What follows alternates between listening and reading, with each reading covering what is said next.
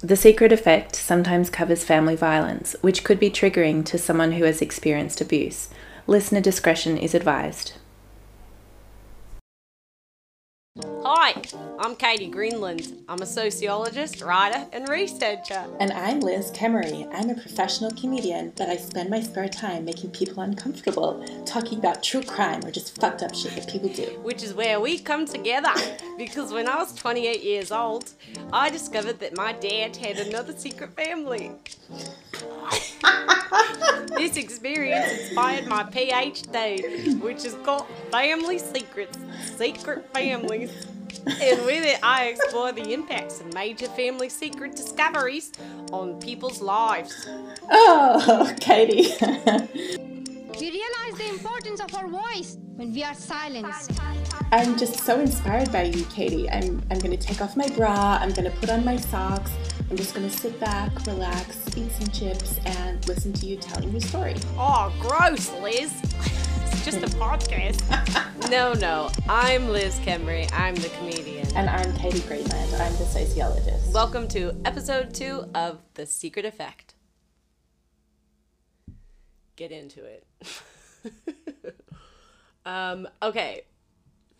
One thing I want to make very abundantly clear immediately, Katie, is the fact that we've never met in person. Mm-hmm. We've been talking for a couple of weeks. We've never met in person. But what I've noticed is because it's quarantine, because COVID-19 is happening, we've only chatted via Zoom. I'm realizing that I have never spoken to you in my life, in our relationship, with pants on. That's true. But you do have wonderful knees. I think that makes up for it. I have good knees.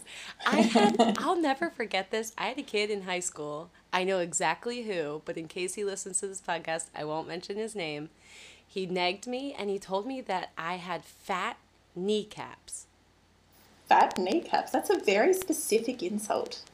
Fat kneecaps. And I was like, I remember being like, I gotta worry about my kneecaps? Like, what? How am I gonna do that? I probably Googled how to slim down your kneecaps. Like, crammed them in a door for a day. Was like, that'll do it. I'll never forget that. But yeah, he said I have fat kneecaps. And now I think about it all the time when I look at my kneecaps and I look at other people's knees. You're comparing. Aww. Kneecaps, yeah, but I love my knees. Safe to say that I have a great relationship with my knees nowadays. Yeah. So suck it, bleep, that bleep. Guy.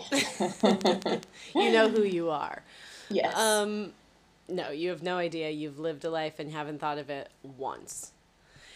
Okay, we're back. Here we are. This is it. Episode 2 of The Secret Effect.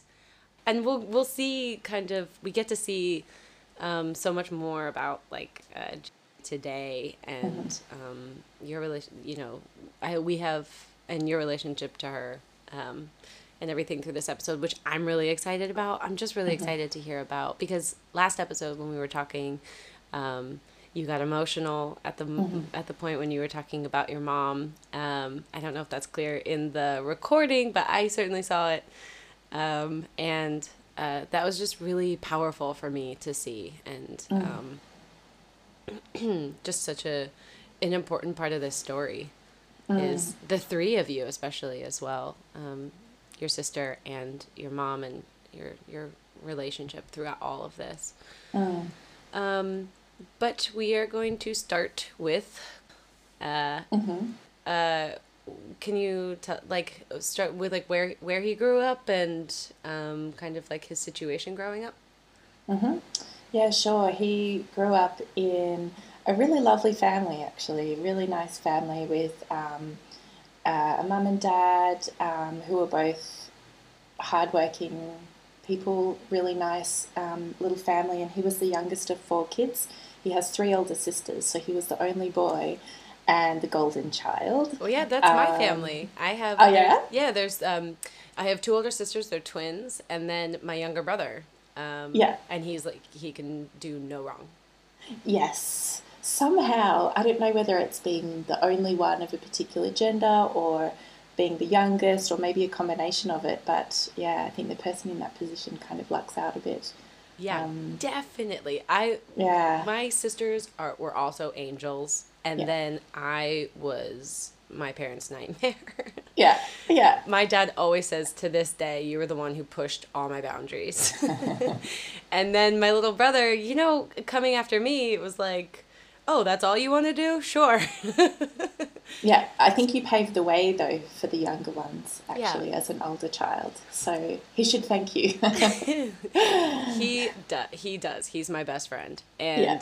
And but yeah, I like I'm happy to think about my behavior as positive in some way because I was definitely a little shit. I just thought I knew it all, but Yeah. middle children, we'll get to that. Yeah. Yeah. Okay, so he was like the could do no wrong youngest in the Yes. family. Yes, exactly. He was spoiled a little bit, I think. And the three older sisters really cared for him a lot. They doted on him and they loved him. So he grew up in a family that wasn't wealthy or anything like that, but it was a comfortable family, and it was a family that was full of love, and it was a really tight knit family actually. So my grandma, she's 95 years old Oh now, my goodness. which is really amazing. So she's yeah, living by herself, going strong. Living by herself at 95. Yeah, yeah, she's really badass. Holy. Yeah, really independent and stubborn and lovely, really sweet, lovely person, very creative, and she writes poetry, and yeah, she's a generous lady. Yeah, Wow. it's yeah, she's really sweet. So she created a wonderful home environment for all of her kids. His dad died when he was about 20 or 21 years of age. I'm not sure. It was either one of those ages in the mid 70s. And I think that did affect him, but of course, he was already grown up and married, not married yet, but he was already grown up and, out of the home by that stage. So, and it was a heart attack. It's not as though his dad was sick or anything for a long time. So we couldn't kind of look to that as a reason or some kind of influence on the person that he became, because his childhood was a very comfortable and loving childhood. Yeah, I always find that question so fascinating between nature versus nurture. It just, I mean, me being obsessed, I hesitated halfway through obsessed, but I am obsessed with serial killers Yeah. and psychopaths and stuff. I'm fascinated. This is how I explain my obsession to anyone who asks me about serial killers. I think, okay, listen, if there was an alien race that landed on Earth, would you want to know how they tick? Like, would you want to know more about them? And to me, psychopaths are aliens. Like, because they just don't work like your average human being. They don't function in the same way. And, I think there's so much of that, like, you have the standard and what is crazy, and now we're getting so much more of a deep dive into mental health because we're talking about it where we're giving more kind of weight to it, which is so massive. I can't wait to see what comes out of like the next couple of years instead of just slapping depression on someone's forehead and moving on. But yeah, I'm always so fascinated with that because like it's in so many respects it's nurture, and in so many different times it's just they're born that way. Yes. And and then it's also the whole society question. There's so many different inputs there. Exactly. So many factors. I think that's exactly right. I mean, it's like humans, but the humanness is stripped away, and they're kind of these robots. So aliens, robots, all of this kind of thing. This is what you're left with without the human elements. So it is really interesting to reflect on that. We definitely can't look to his family at all to explain any of the behaviours that he has. I don't believe. I think it's all of the blame and all of the responsibility for who he is and his actions sit squarely with himself, and everything he's done has been his decision. Yeah. And it's all his fault. All of the things that he has done and the person that he is it's him. Nobody else should feel responsible or as though they had anything to do with it. It makes me choke up, and tear up when you say that so with such conviction. It's incredible that you are a victim of his behavior, and you are able to really kind of wrap your head around it's everything that he did is his fault. Absolutely. His mum, my grandma, she gave him everything she possibly could, and she's just a beautiful, kind and caring woman and mum and grandmother. But yeah, it's amazing how good people feel as though they should maybe take some of the responsibility, but it's all him. It's all him. So yeah, I mean, that's the difference, isn't it? Is between her and him is that she feels responsibility for his behavior.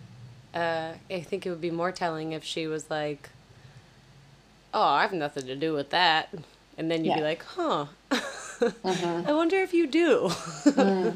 Yeah.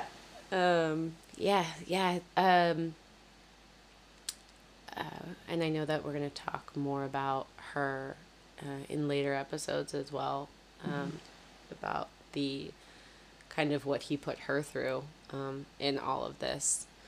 What about hobbies or habits?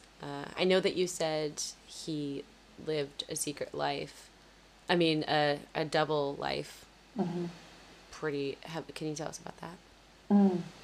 Yes, he was very interested in sport in terms of hobbies. He's an extremely competitive person, and I think sport is a natural outlet for so many people when it comes to being competitive. And he used to play a whole lot of different sports and was very talented at them when he was a young man. He also played sport as an older man as well, or at least, not a kid in his 50s. He played rugby. It is a sport where you can be really fucking violent. Like, these guys are thugs, some of them. And it is such a rough game. And I think it was a way for him to be really, violent in a sense, but it's, what's the word? I can't think of the word, but where it's almost encouraged in that environment because, the tougher and more macho you are, the better on the rugby field. So, I'm just trying to think of what other hobbies he had. I don't really remember him doing a whole lot other than playing sport and driving us all bananas. He did a lot of shift work as a police officer, and we would often not see him around, and that is, I think, one of the ways how he got away with having the secret life and how he could live in, how he could kind of access the different families that he had, and how he could kind of fudge the numbers when it came to time, and I was working a double shift and things like that, and who knows what he was doing. Yeah, I should say he's still alive. Yes. I don't even know if we've said that yet. He's out there. Yeah, he's out there. He's out.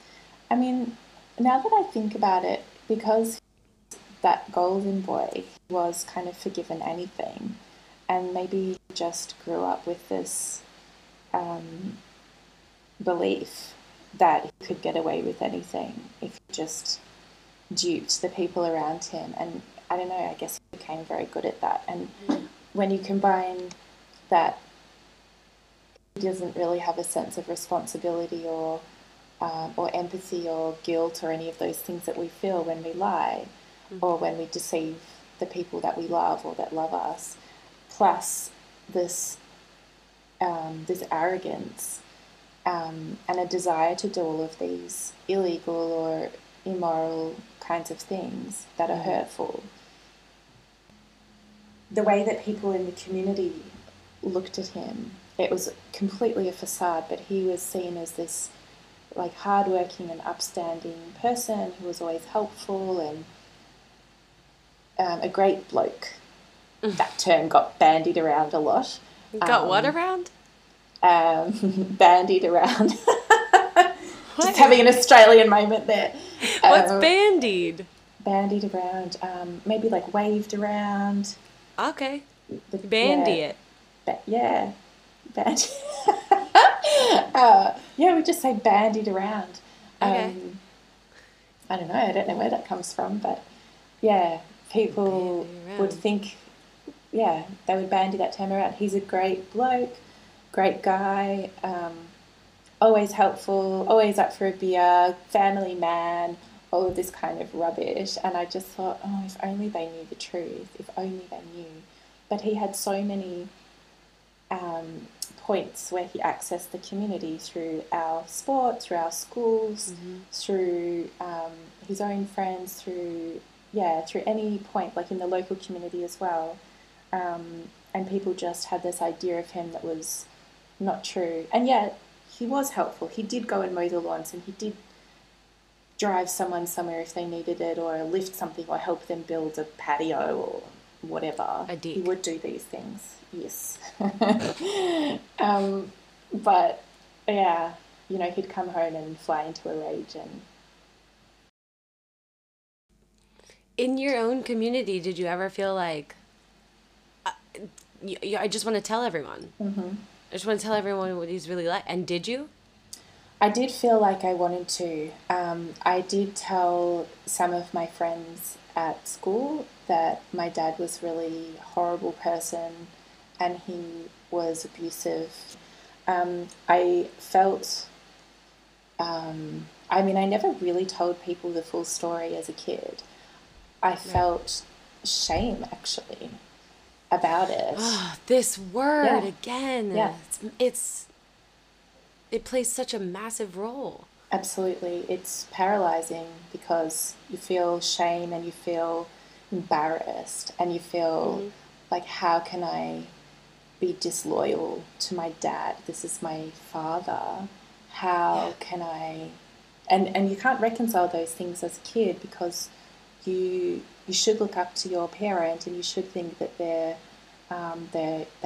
know everything and they'll always be there for you, and you know, they're your parent, they're the top for you, and yeah, they'll always look out for you. And so feeling as though there's all of these issues with them and wanting to talk about that, it just doesn't fit. And yeah, I did keep quiet a lot actually and just absorbed it, which is a coping mechanism, I suppose. Maybe not the healthiest one, but it's what I did.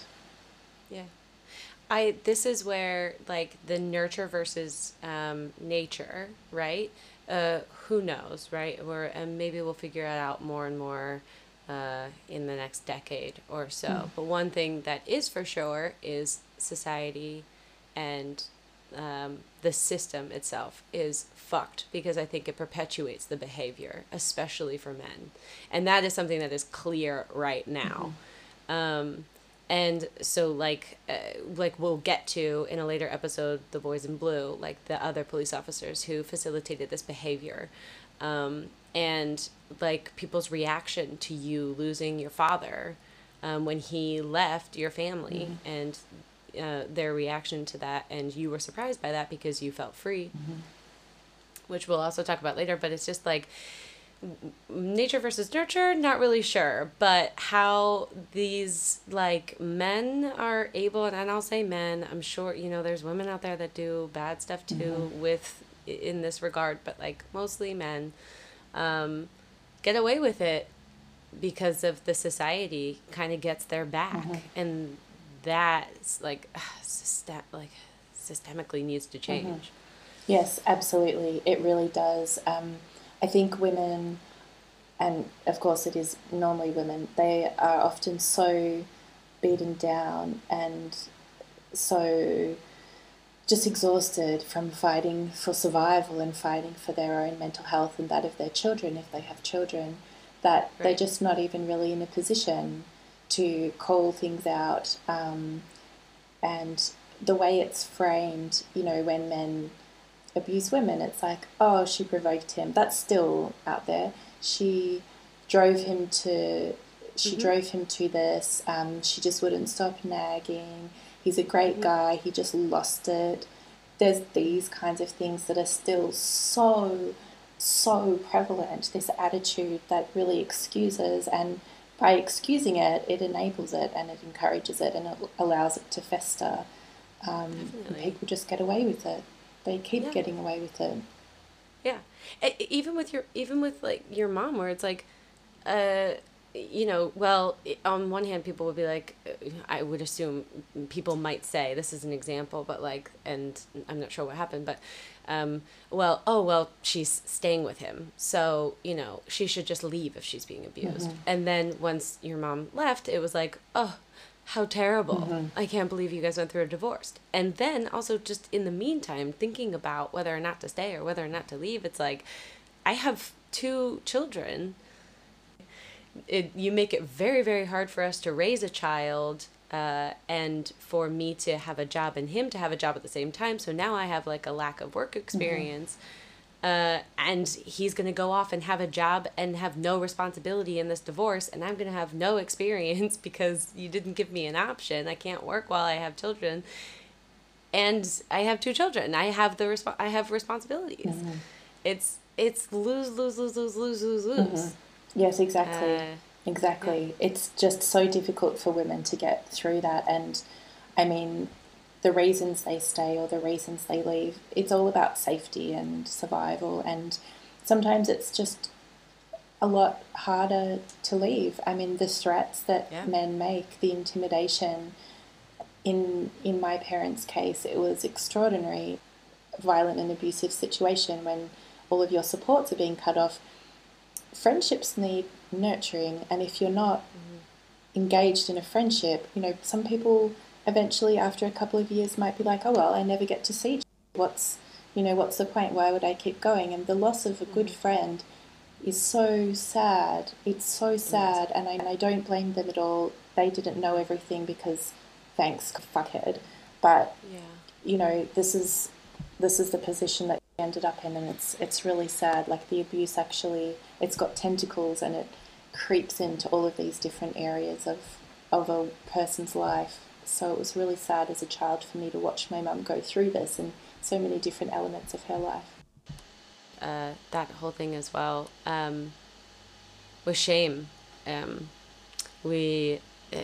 know so many people in so many different like levels of that. I think that's going away more and more the more we talk about it, which is wonderful, which is why I encourage us talking about it so much more, sharing stories.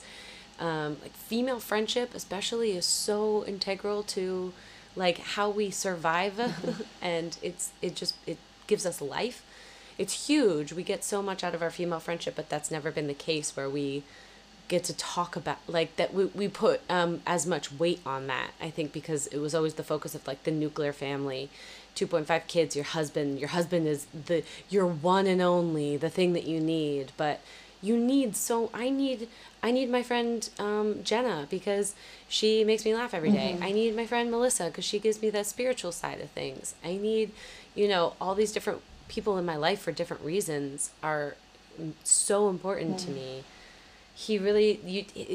isolation is always the case. You see that with cults. You know, you take them to the middle of the woods and cut off their communication with everybody. It's key because they know that you need that to survive as a happy human being. Exactly. And as somebody who has clarity, right? Because, like, I moved to London because I fell in love with a guy about 4 years ago. And it, like, kind of had that isolation effect. Not really. I was friends with his friends, but there was no escape from him because his friends were also his friends. And even just in that relationship on a minute level, I was confused almost the whole relationship. I was so unhappy and I didn't know why, and I couldn't figure it out or escape it just because I was alone. Yes. Yes, exactly. And it really does function to take you away and to make you more reliant upon that one individual. It's such a successful strategy, unfortunately, that abusive people will use, and it really works. Yeah. You really just, you really do get isolated. And no, my ex is not abusive at all. Just to clarify.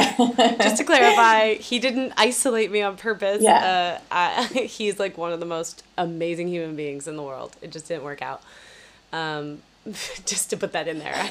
He didn't do it on purpose. We tried to make it work. But I want to hear about Jerry. Yeah. Jerry, where grew up. Family life. She was a country girl. She grew up about 5 hours drive from the centre of Melbourne. So she lived on a farm in a little wooden house that her dad built. And they had no water and no electricity and all of this kind of stuff. It was like the olden days in Whoop Whoop. What's it called? Whoop Whoop. That's an Australian term which means absolutely in the middle of fucking nowhere. I call it bumfuck nowhere. Yeah. That's Exactly. Just whoop whoop. Whoop Whoop. She lives in Whoop Whoop. Yeah, any town in the middle of nowhere is called Whoop Whoop. To an Australian. So yeah, she lived out there and she rode horses. In fact, I think she was like riding horses before she could even walk.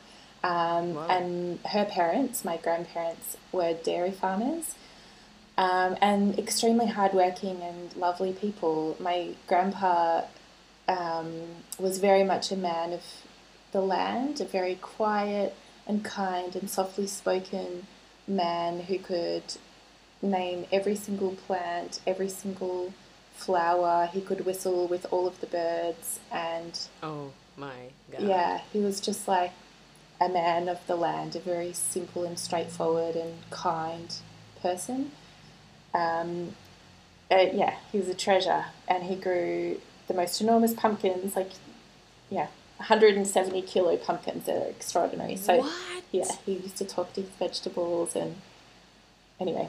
That's enormous. Yeah, it's crazy. 170 kilos. Yeah, they were crazy. What's that in pounds? Pat, what's that in pounds? Pat, producer Pat. 500 maybe. I think it's times 2.2. So yeah, it'd maybe be 450 or something. I don't know. Impressive, girl. I see you. You know math. Okay, I see you. Oh, we got a thumbs up from Pat. You're like, wow, so it's like 500.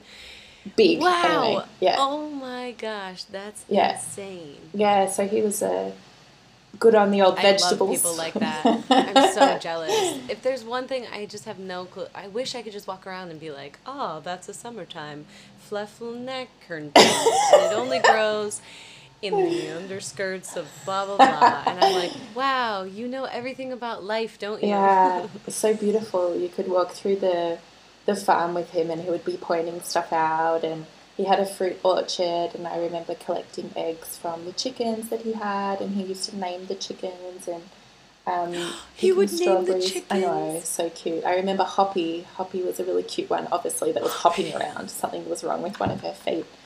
Oh my god, chicken is my favorite word. Oh yeah. It's my favorite word. Goody. And I've recently changed my stage name. and to this word that found me, and it's the original meaning behind it was chicken. Yeah. It's Biddy. The name is Biddy. It's from Philadelphia, and it's kind of like slang for like so many different kind of negative words for women, but basically it's basically like saying like that chick. Yeah. Chicken. Yeah. And I'm kind of repurposing it Yeah. as my name. It's such a cute Taking it back. word, Biddy. It is. Yeah. I love it. Yeah. I've always loved it. Yeah. Yeah. I was like, why is this negative? It should be positive. I love it. Me and my biddies. Where are my biddies at? Yeah, it's kind of like buddy. Where are my buddies at? My biddies. Yeah, but it's cute. girl version. Yeah, yeah, that's so cute. Oh, that's wonderful. Okay, so everything is so picturesque now, except for the running water part. Right, yes. So they did eventually get, they built another house, which was also As on the you do. property. And yeah, I think when they got a little bit older, they sold the dairy farm part of the farm, but they kept a few acres. I think they had about 28 or 30 acres. I don't know what that is in hectares, if you guys have hectares. I'm not sure. No, acres Okay. is... Yeah, acres, yeah. Okay. So that was pretty small compared to what they used to have. Wow, 30 acres is massive. What did Yeah. they used to have? No idea. Something big. Hundreds, I suppose. I'm not sure. No idea. Yeah. That was like my favorite little Australian moment. Yeah. Something Something big.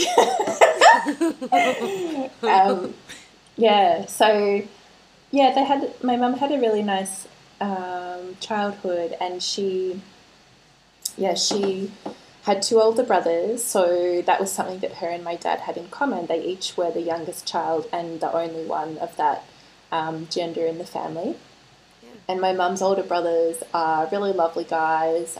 They one stayed out in the country, and one sort of moved to the coast. He was a bit more of a surfy dude, and yeah, so they're really lovely guys, and they looked out for her. And the school that my mum went to was so small. I think because it was such a farming kind of and rural environment to grow up in, you can understand that not many people were so focused on academia because, you know, they needed to just get out there and help their families on the farm or in the local business or something like that. But my mum was super smart and super determined, and she was like, fuck this little country town, I want something more. And so she was the top of her class in the last year of high school. There was like 12 people, but go mum, go mum. And she she got the top marks, and she got a scholarship, and it meant she could come to Melbourne and go to university, which was so exciting. And for her, education was the ticket out. So she had this really conservative high school she went to with these Catholic nuns who used to beat the children with sticks, I suppose, like corporal punishment wise. But I call it beating with sticks because that's actually what it is. Yeah, why are we making it what corporal punishment? Right. It's you're hitting them with it's awful. It is. It's horrible if your hat wasn't straight or something like this.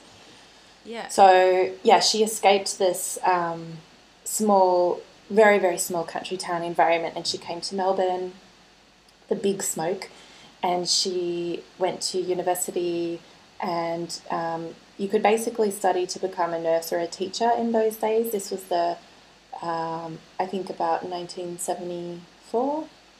If you were a woman? Yeah. Oh. Yeah. That's all you could pretty much do. And she was like, What? I think I'm going to become a teacher. And so she did. And she's actually the perfect teacher. She's very kind and caring and puts so much effort into the work that she does. So it actually was wonderful, and she's stayed a teacher her whole career. So since the 70s, she's been working as a teacher, and she's a really wonderful one. Was she teaching while you were growing up? Yes. Yeah, of course she took time off to bring up my sister and I for a few years. But she was teaching. Yeah, her main thing that she teaches is English, but also history, literature, social sciences, and other subjects like that in the humanities, social studies, that kind of thing. to teaching is so hard. Yes.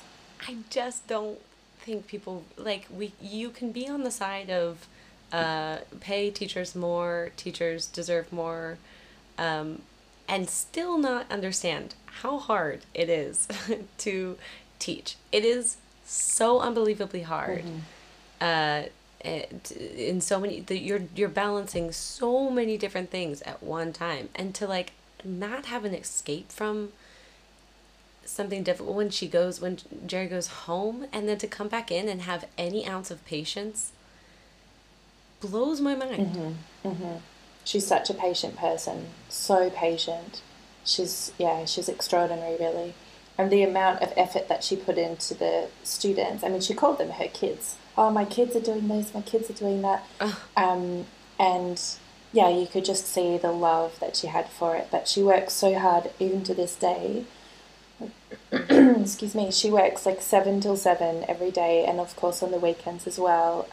She's just, she just can't get enough of them, even though I think it's pretty frustrating because now, I mean, I grew up in Melbourne with her, but now she lives back out that way in the country, and it's a similar kind of environment where the kids are, and the families out there, they are farming families, they're families where education and university is not valued as much. I think it's more common these days that the kids are interested in doing a course or something after school, or even finishing high school, but it's definitely, she's got her work cut out for her to motivate the kids in and as a prime example as well. Yes, that's so charming to go back and be like, I did it, you know, it's great, and I got a scholarship and I went to university, and you can go and you can live in Melbourne and you can have this, you know, exciting adventure if you just work hard. Absolutely, that's right.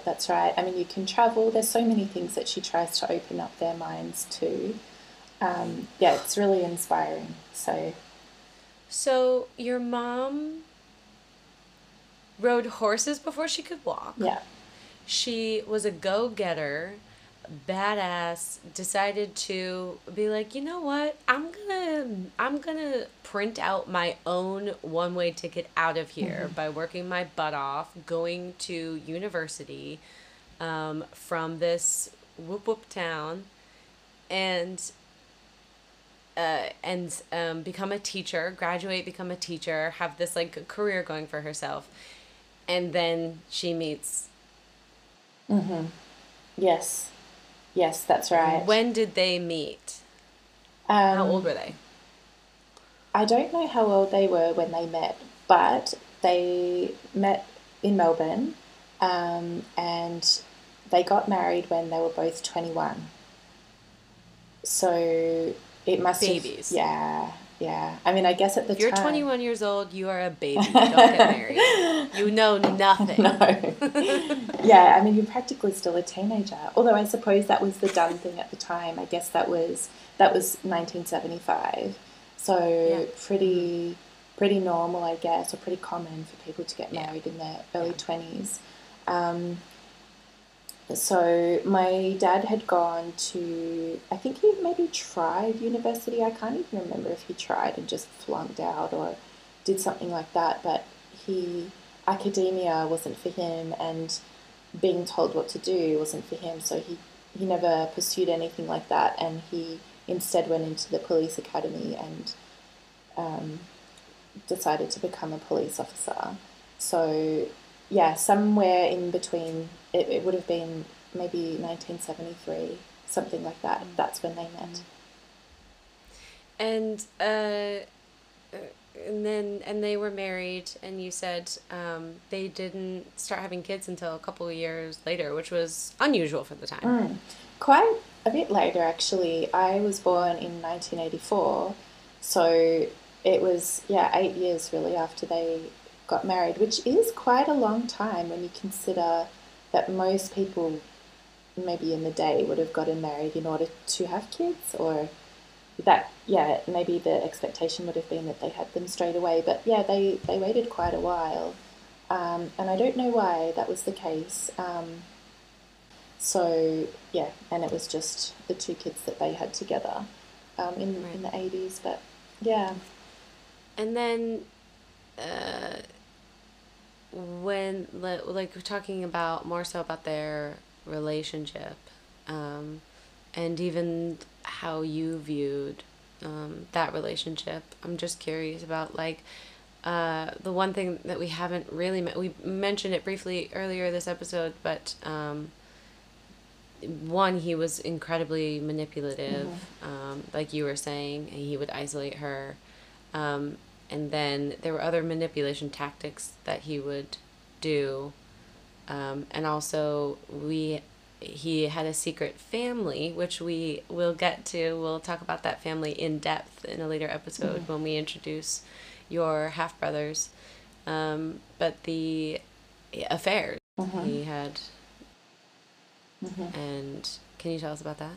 I mean, the big one was the one that he had with the lady that he had the two boys with, my two half brothers, and that started when I was just a little baby. I would have been around 1 or 2, and the story goes, I'm told that he, as a traffic cop, liked this young lady, got her number, ended up obviously being with her and had a family with her, like 2 kids with her. But this is how he met, and it just makes me think, I wonder how many times he did that, and that's just my guess, but I assume it wasn't the one time. Right. But the way that my mum, she sort of put 2 and 2 together, she saw, when she was doing the washing, the clothes washing, she saw in his pocket a woman's name and a phone number, and she thought, okay, interesting, you know, whatever. But I think that was indelibly tattooed on her brain, this woman's name and number. And then a few years later, the same name came up again. Ugh. So, and she was like, when she said whatever, that was survival mode, mom decision to say whatever. Yeah, I mean, what can you do? You've got a 1-year-old exactly. or a 2-year-old or however old I was. Like, you just, I mean, benefit of the doubt the shit out of that situation and pray that you're right. That's right. And I mean, confronting my dad is something that you could try doing, but you would be punished. Relentlessly. Like, the response that you would get from him for questioning him, for doubting him, for creating some kind of a, because of course you couldn't just have a discussion or a debate, it would be a fight, basically. It just wouldn't be worth it, and I understand why it would have been pretty much impossible for my mum to do anything. I mean, she couldn't stop him anyway. Yeah. You know, what are you going to do if you have a 1 or 2-year-old little girl? Like, you need to protect yourself. It must have been devastating, and it must have been sad and really concerning, but yeah, this is the first big one that my mum found out in terms of manipulative behaviour. Like, this is your fault, you've driven me into their arms, you haven't loved me enough, you haven't done this, you're too this, because this is the way that he would act, and everything suddenly became her fault. So this is my guess, I don't know this for a fact, but I would say that whatever he did, he would frame it in a way that he would take zero responsibility and make everything her fault. And I can just see him using this behaviour of his to get back at her. Not only is he fucking around, but he's actually blaming her for it. Wow. Of course, I'm sat here thinking, like, of course, of course that's a possibility. That wouldn't even cross my mind that he would be like, yeah, this is happening and this is your fault. It's almost admirable, like, how you could get away with this kind of stuff. You have to be one intimidating, manipulative person. I mean, but it's all these other variables, right? You know, it's like he's being built up by people around him and that his behavior's okay, and seeing other men do similar things, and also just, you know, having that kind of shameless confidence to make it happen. Ugh. And also, I know that you mentioned that he, like, some of the other kind of wild behaviors between that Jerry put, like, I don't want to say she put up with, but I, like, in a very strong figuring it out, what do I do, kind of, like, taking it.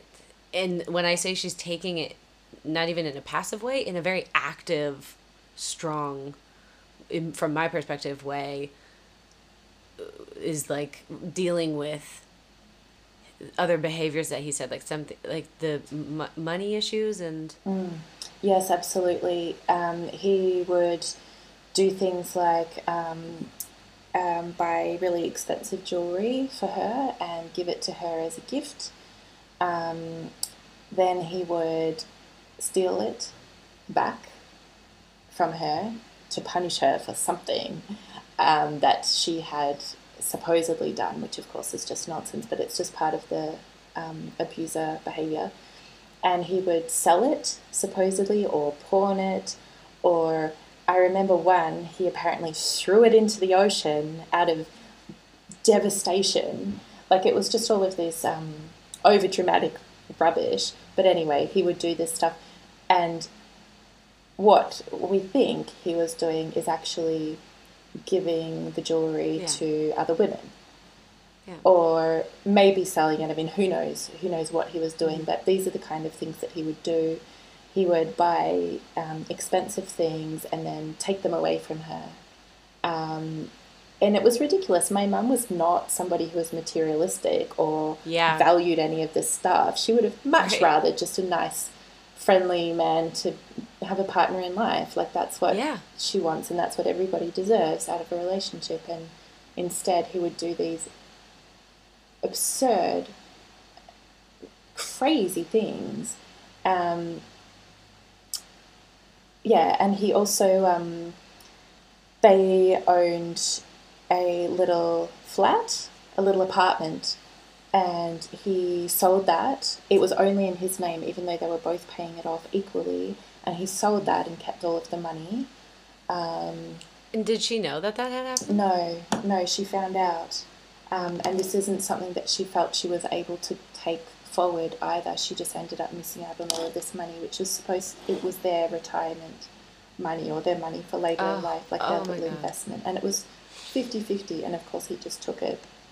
That's devastating.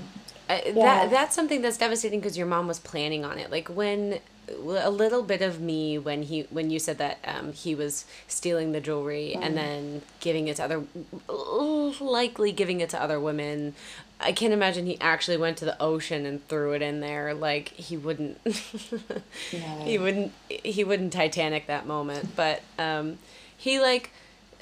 But a little bit of me was like, you know what's so fucking badass about him thinking he's playing this game and he's winning in that moment? Like, we know now, looking back on the story, or we know from an outside perspective, like the listeners of this podcast potentially, and me and you, it's like, he was just sat at home thinking, I don't fucking care about your necklace, you dumb boy. I don't fucking care what you do with that jewelry. Yeah. Like, go ahead. Yeah. Give it to a mistress. Throw it in the ocean, you lunatic. Yeah. Because she is a wonderful human being. So it's like, woohoo. Like, every time he does it, you feel like you just look cringy and dumb. Yeah. And your mom looks like even more of an amazing, angelic woman who I just want to be my other mom. She is your other mom, don't worry. Oh my God. You're going to regret saying that. Yeah. And then, you know, but the retirement plan. Yeah. You know, that's just that, like, that's where you're like, no, fuck. That's right. It really is. It's so abusive. I mean, it's on that financial level, but it really hurts because it's something that they were working towards together, and even if it just had to get split down the middle, my mum didn't get what she'd worked hard for. He took away not only her, and he abused us, but he took away her money, he took away some aspects of her future, like to feel as though those things are ripped away from you by an abuser. And then with things like the jewelry, like it's the roller coaster ride of emotions that you get put on by this huge act of love, supposedly being given this expensive fancy gift and having these compliments showered upon you, and then having it ripped away. It's like no matter what he did when it came to the financial abuse, it was he really wielded this power when it came to this kind of stuff, and it sends you on an up and down, and up and down. It's really hard to cope with, and I think my mum probably would have felt like she was crazy. Like one minute she's the queen of the world and everything's incredible, and maybe there's a little bit of hope that things are going to be okay, and then the next minute, you know, you get punched in the guts, like the hypothetical guts. So, yeah, pretty hard to deal with. I like thinking about the moments where, this is going to sound bad until I explain it, but like I like thinking about the moments when Julie was absorbing the abuse. And you say that like, Colin was wielding this power. And in those moments of being kind, he kind of wielded that power. And I feel like, no, I don't want him to feel that way. And then now for me, and like hearing about her absorbing that power is the most powerful aspect of this story. She is the most powerful in the story. She is the strongest one. And that, one, makes me want to cry. I want to swell up with like pride and admiration, pride for women and admiration for your mom. Because whatever power plays, like he does have power over her in like the situation, but she's the more powerful person because she's stronger than he ever was. Absolutely. Absolutely. You're actually making me cry because you're exactly right. She is much stronger, and the quietness of her and the kindness, and she always forgave him, and she always gave him other chances, and she always tried to do the very, very best, and she always had so much integrity. Oh, I fucking have no idea how she did it. Like, no idea. She just endured so much, and yeah, it's amazing. Like, her resilience is very powerful, but it's a very quiet power. It's not this bombastic, crazy, macho, physical, manipulative, sociopathic nutcase power, like the type of person that my it's just this quiet power. But yeah, it's like the difference between someone coming at you swinging around a baseball bat. They have power, right? And they scare you and you don't want to get hit. But if someone walked up to you and changed your mind about something or touched you like emotionally, like your mom probably did, especially to her kids in her classrooms and stuff, it's much more powerful and it stays with you. Yeah. Exactly. It's I think when you say it like that, and I think about the impact that my mum, I'm crying for the listeners out there. I'm crying. That's why I'm pausing.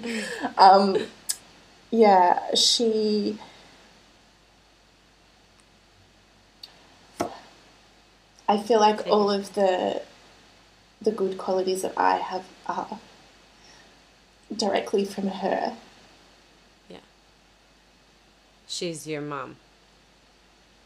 Yeah. Yeah, she's amazing, and a very inspirational woman, and she would think I'm ridiculous for saying that. She'd be like, "Oh, be quiet, don't be silly, because of course she's modest as well and humble. But yeah, she's pretty incredible.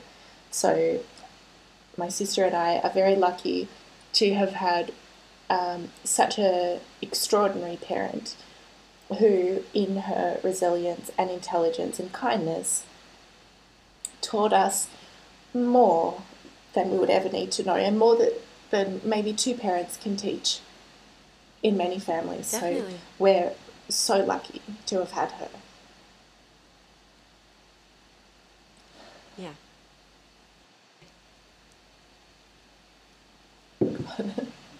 That's episode 2. You good? Yeah. Good Yeah. tears. Yay. I love it so much. I'm so happy as well that we got to make the tilt of this episode heavily. That's what I wanted. I was worried at the start that maybe we spent too much time on, because I didn't want to give him much time. But then when we started coming out with Jerry, I think that's absolutely, what I wanted. absolutely. I'm really happy about it as well. She's really, yeah. She's the star of the story for me. So I know it's me telling this story on this podcast, but yeah, she's. So Yeah. There's only one thing on my mind for this episode before we call it a wrap. Okay.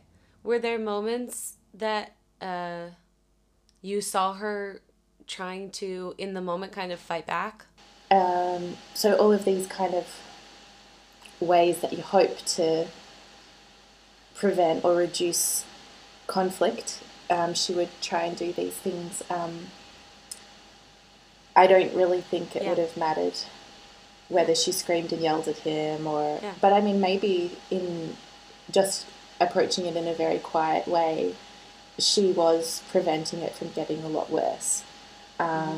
So it was probably very skillful of her, and she would have been shit scared a lot of times because of the possibilities and the potential and the threats that he would make against her, against himself, against the kids, against whoever. You never know what he would have done. But yeah, I mean, she did stand up for herself, and she did try and also advocate for herself outside of the physical or the personal interactions between them. I remember her wanting to organise some counselling for me because she was worried about me. And I, of course, knowing everything about the world, said no, which I just really should have gone to. But anyway, she really cared, and she really recognised that. And I think that is a way of standing up to him, because it says, me and my kids deserve some support. This is not right, and we are going to do something about it. And yeah, she always tried to create the safest possible environment, and it was impossible because of him, but she did always try and create a safe environment for us.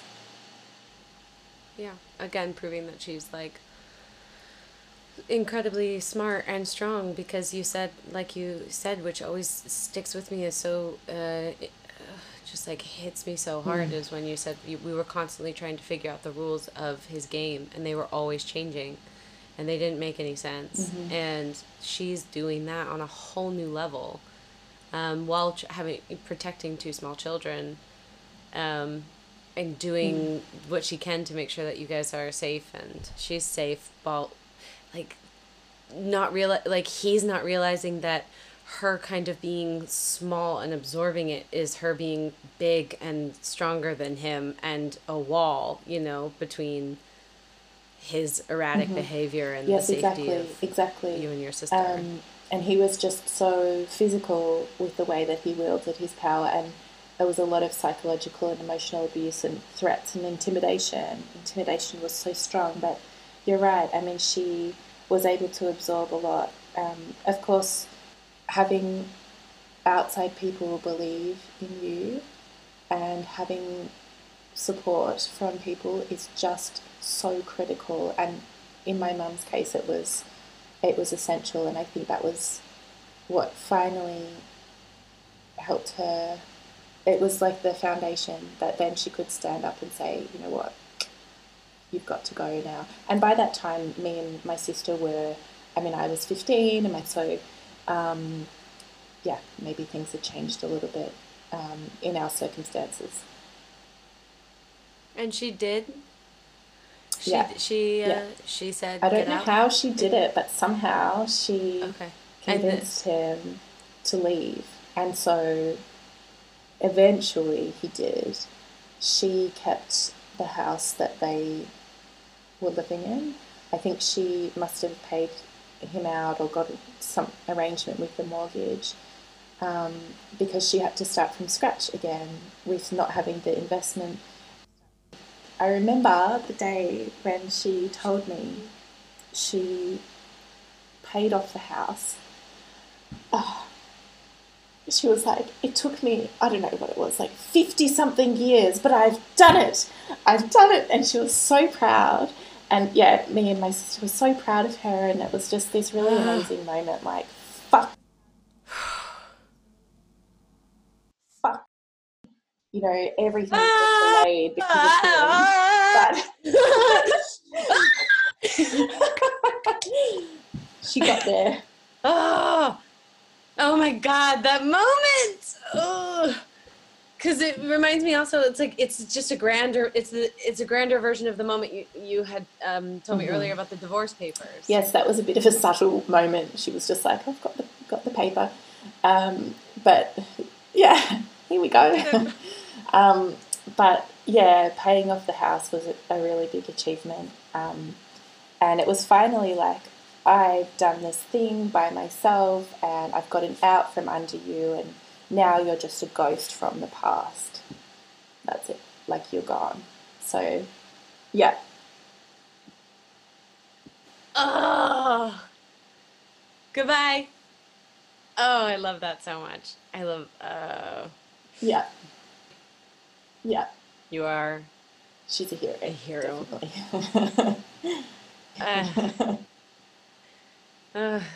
Thank you for being great, and thank you for Katie, because we love her.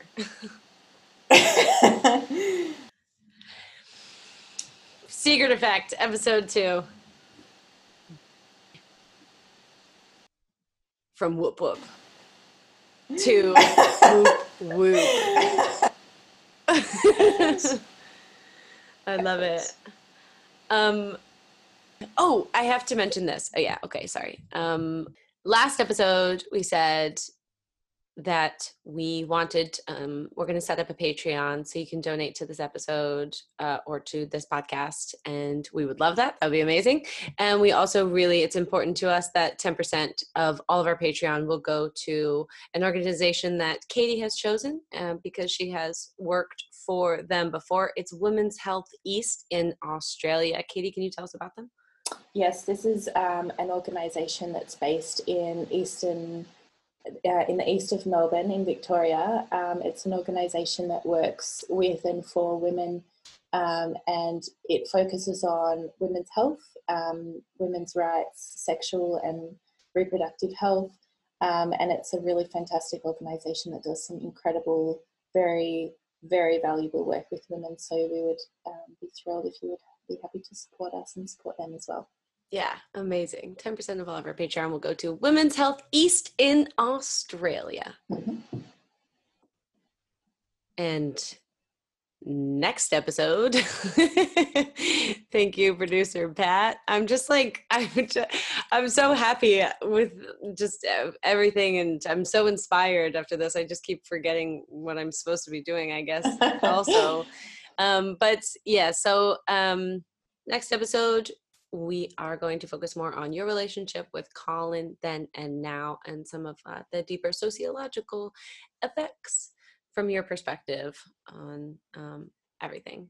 So follow us, like and comment, and donate to our Patreon. If you want to follow us, know when next episodes are coming out, see some pictures from Katie's life, you can follow us on Instagram at The Secret Effect. The Secret Effect is produced by Patrick Collins with music by Sasha Hudemacher and your hosts, Biddy Kemry and Katie Greenland.